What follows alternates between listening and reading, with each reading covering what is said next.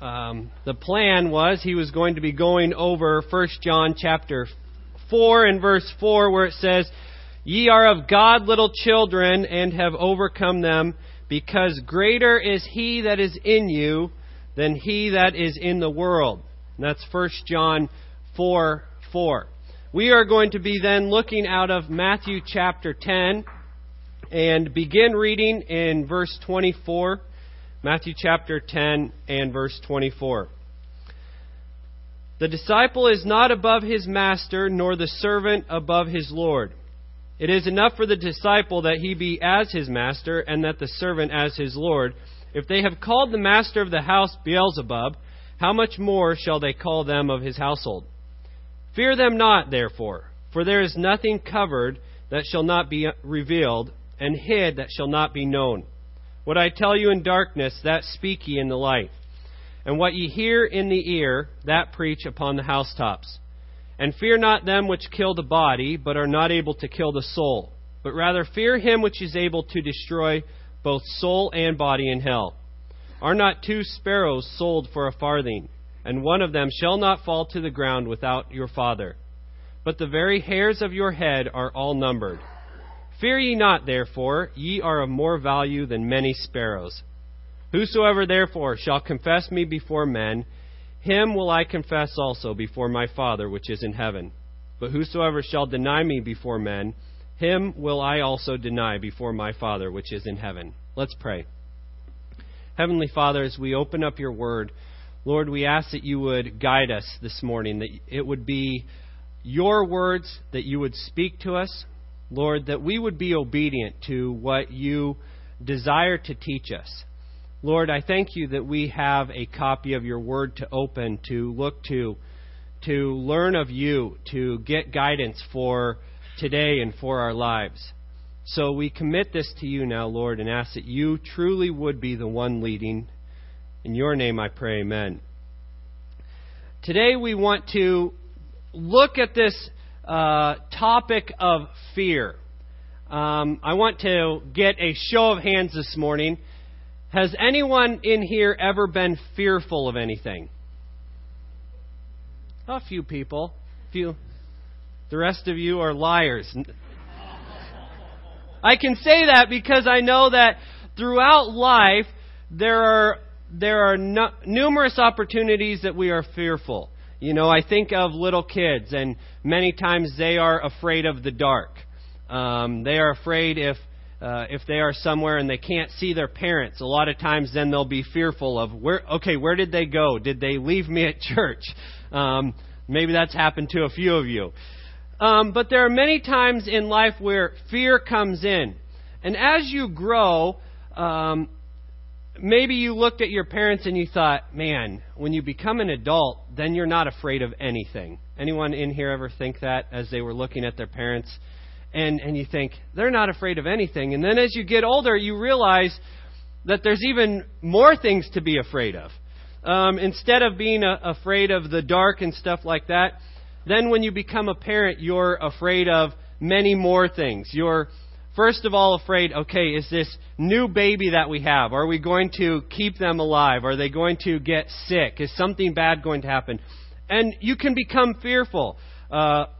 You can be afraid because your child ate a mushroom out of the yard and you don't know if it's poisonous or not. That happened to us last year.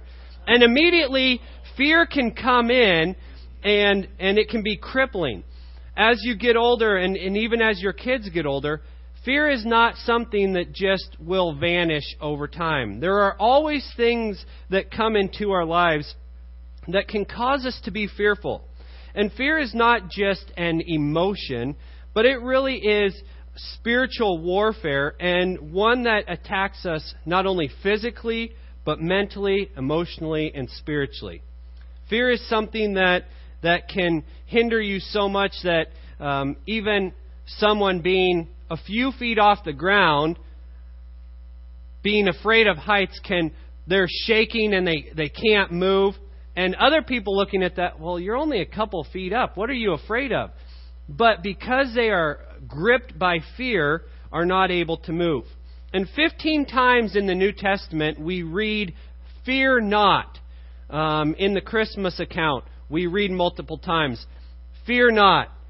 Anytime an angel shows up, it seems like the first words they say are fear not, because you can imagine that it would cause great fear. And anytime whatever we value will determine what we fear. Whatever we place a high priority on will determine what we fear. Now, I read 1 John 4:4 because think of this in light of fear.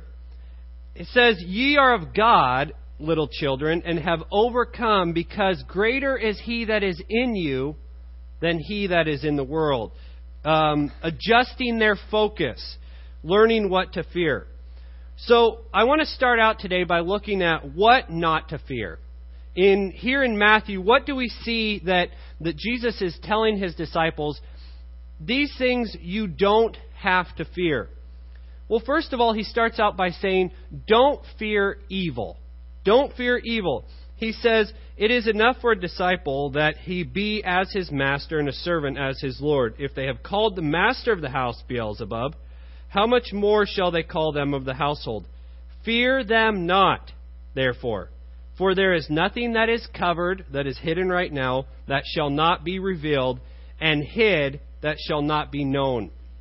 Now, at this time, Jesus had been teaching His disciples, had been training them. And a lot of it had been off to the side. You know, He would teach a multitude, and then the disciples off to the side would ask Jesus a question. And, okay, what were you trying to teach us? And He would show them. And here He is saying, don't fear all those things that are covered, that are hidden. One day the truth will be exposed. And He said, you do not need to fear them calling you names. If they call the master of the house Beelzebub, how much more them that are of the household. And so Jesus is trying to say, do not fear evil. Aristotle said, fear is pain arising from the anticipation of evil. And so the anticipation of evil causes us to become fearful.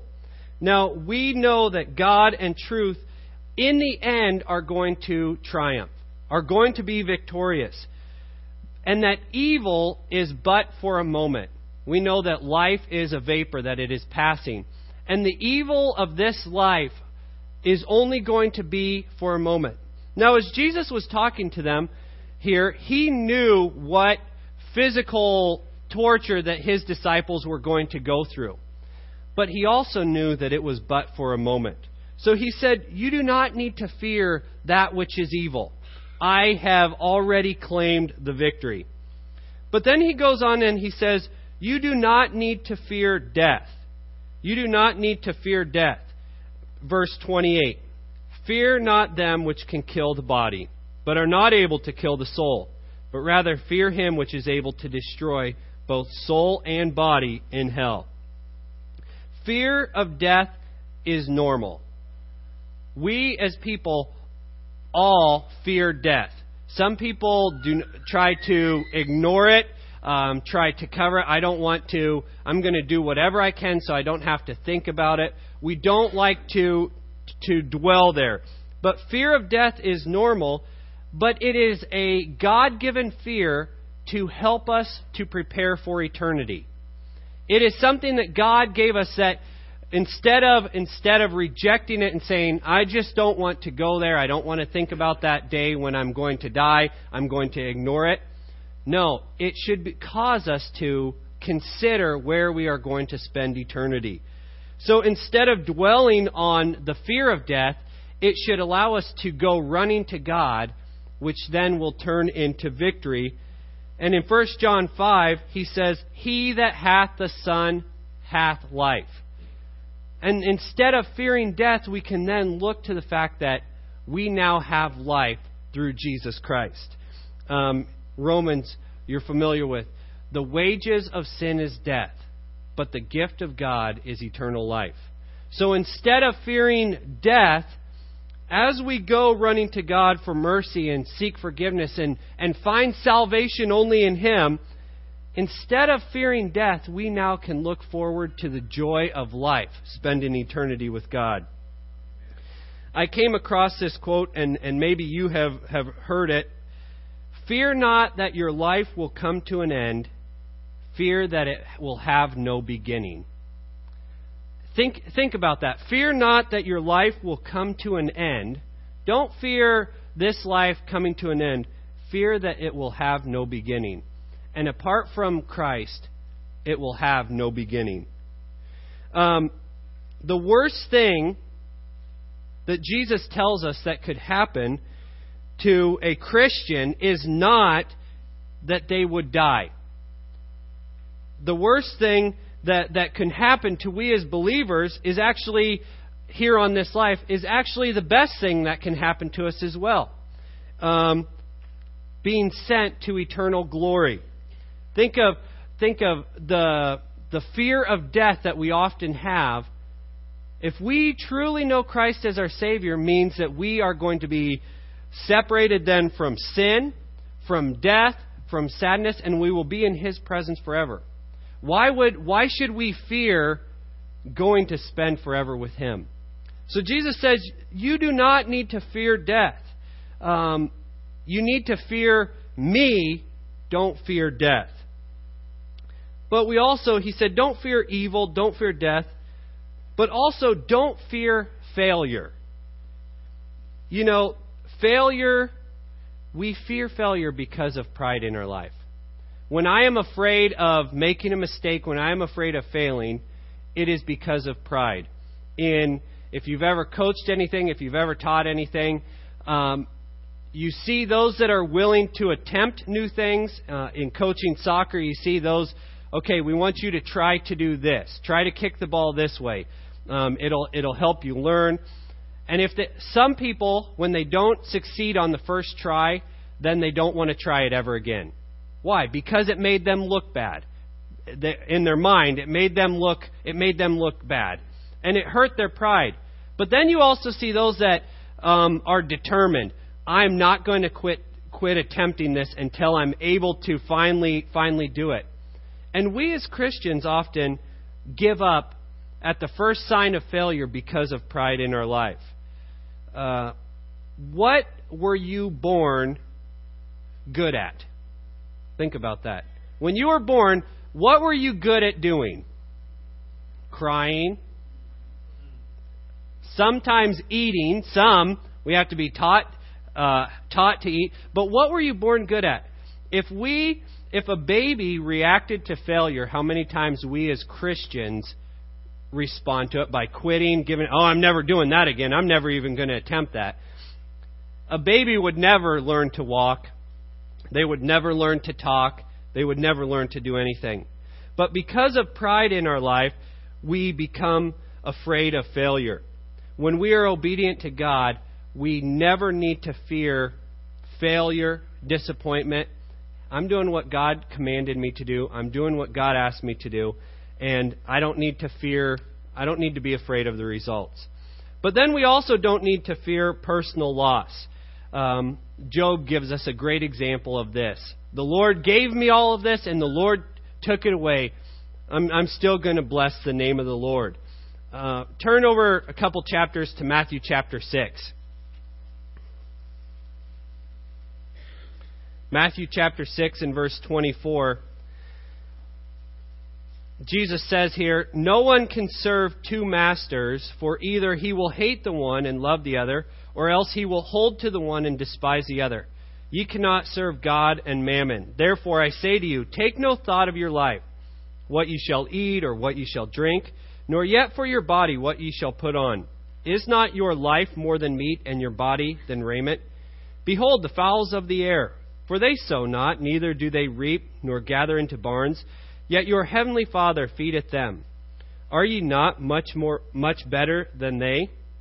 Which of you, by taking thought, can add 1 cubit unto his stature? And why take ye thought for raiment? Consider the lilies of the field, how they grow, they toil not, neither do they spin. And yet I say unto you that even Solomon in all his glory was not arrayed like one of these. Wherefore if God so clothe the grass of the field, which today is and tomorrow is cast into the oven, shall he not much more clothe you, O ye of little faith? Therefore take no thought, saying, What shall we eat? Or what shall we drink? Or wherewithal shall we be clothed? For all these things do the Gentiles seek. For your heavenly Father knoweth that ye have need of all these things. But seek ye first the kingdom of God and his righteousness, and all these things shall be added unto you. Take therefore no thought for the morrow shall take thought for the things of itself. Sufficient unto the day is the evil thereof. Jesus is saying, don't worry about what are we going to eat, what are we going to drink, where are we going to find shelter, protection. Jesus says, think of all these examples. Are they worried about that? No. And I take care of them. Are you not much more important than they? He also uses the same talking about the sparrows. Look at the sparrows. Are not they sold for a farthing, and one of them shall not fall to the ground without your Father? But the very hairs of your head are numbered. He's saying, I know you. I know you better than you know yourself. Don't worry about these things. Don't be fearful. What's going to happen a year from now? What's going to happen in the election? What's going to happen in the Supreme Court ruling? He says, don't worry about that. Don't be fearful. Don't allow yourself to become afraid, and that you focus on that instead of focusing on me. I know you, and I will take care of it. But he also says, don't be afraid of guilt. Guilt comes into our lives and causes fear. And the reason that guilt causes fear is because we have not found forgiveness in God. Maybe we have gone, but we have not accepted forgiveness in Him. Proverbs 28 says that those that confess and forsake will find mercy. 1 John 1:9, that if we confess our sin, He is faithful and just to forgive us and to cleanse us from all unrighteousness. That we don't need to fear the guilt that comes in, knowing that Christ has forgiven. And I can rest in the fact, I'm not resting in my goodness, thankfully. I'm resting in Jesus Christ's goodness and His payment. So, here are some things not to fear, and we could make the list so much longer. But how can I have victory over fear? How can I have victory? Well, it's quite simple. Fear God. Instead of fearing all these things, fear God. As I started out by saying, what we value determines what we fear. If my focus is on God, I'm going to fear Him. If my focus is on me, I'm going to have lots of fears that come into my life. Fear God because He is God. He is the Creator. He is in control. Nothing happens without His approval. Nothing happens in your life without first going through His hand. Even Pastor being sick this morning. That's just not a coincidence. It happened. God allowed that to happen. Everything happens because it first goes through the approval of God. Think about that in your life. When you're confronted with a difficulty, when things don't go according to your plan, God is allowing this to happen. I don't understand why, but I know that He is in control. I know that He is the Creator and that He is God. Therefore, I need to fear Him. I'm not going to fear all these circumstances. I'm going to fear Him that can kill both body and soul. And this is to be a healthy fear, not just sitting down here shaking, but it is a reverence. So we need to fear God because He is God, but also fear God because He is judge. God is a holy God, and being holy, He is perfect in every way, and He is separate from sin, and He is judge. And He says in verse 28, don't fear them that can kill the body, but are not able to kill the soul, but fear me. I am the ultimate judge. Don't fear all these other things, fear me. In Ecclesiastes chapter 12 and verse 13 and 14, he says, Let us hear the conclusion of the whole matter. Fear God and keep His commandments, for this is the whole duty of man. For God shall bring to every work into judgment with every secret thing, whether it be good and whether it be holy. So what does he say? In wrapping things up, in the conclusion, here's what I have to tell you. Fear God and keep His commandments. This is the whole duty of man, because God is the judge and He will bring everything to light. Just as Jesus said here, I will bring to light the covered things, the hidden things, and I will judge them. I'm very thankful that He is a perfect judge. He never makes mistakes like human judges do. He is perfect in every way. But we also should fear God because He is judge and He is holy and is going to punish sin. Fear Him that hath the power. But you know what?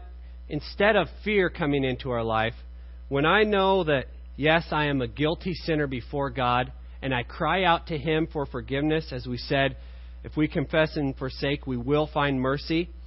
When I've received Him as my Savior, then instead of being filled with fear, the peace of God is then ruling my life. So instead of fearing all these circumstances, all these things that come in, I can now know the peace of God in my heart and in my life. That all these things, I don't have to worry about them. I know God's in control. And if He asks me to do something in this situation, I just have to be obedient. It makes it much more simple for us. I'm just trusting Him, and when He leads me, I'm going to follow. So follow Him and fear Him because He is in control. But then also fear Him because this is what is commanded. It fulfills the great command, Matthew 22:37. Love God with all your heart, with all your soul, with all your mind. Turn over to John chapter 14. John chapter 14. Fear God because it is commanded. In John chapter 14 and verse 15. And think about this in light of going over 1 John. It was a couple weeks ago where we heard, if you love me, you will do this. And Jesus says here, John 14:15, if you love me, keep my commandments. Now that sounds pretty simple, but we know how difficult it is. If you love me, keep my commandments.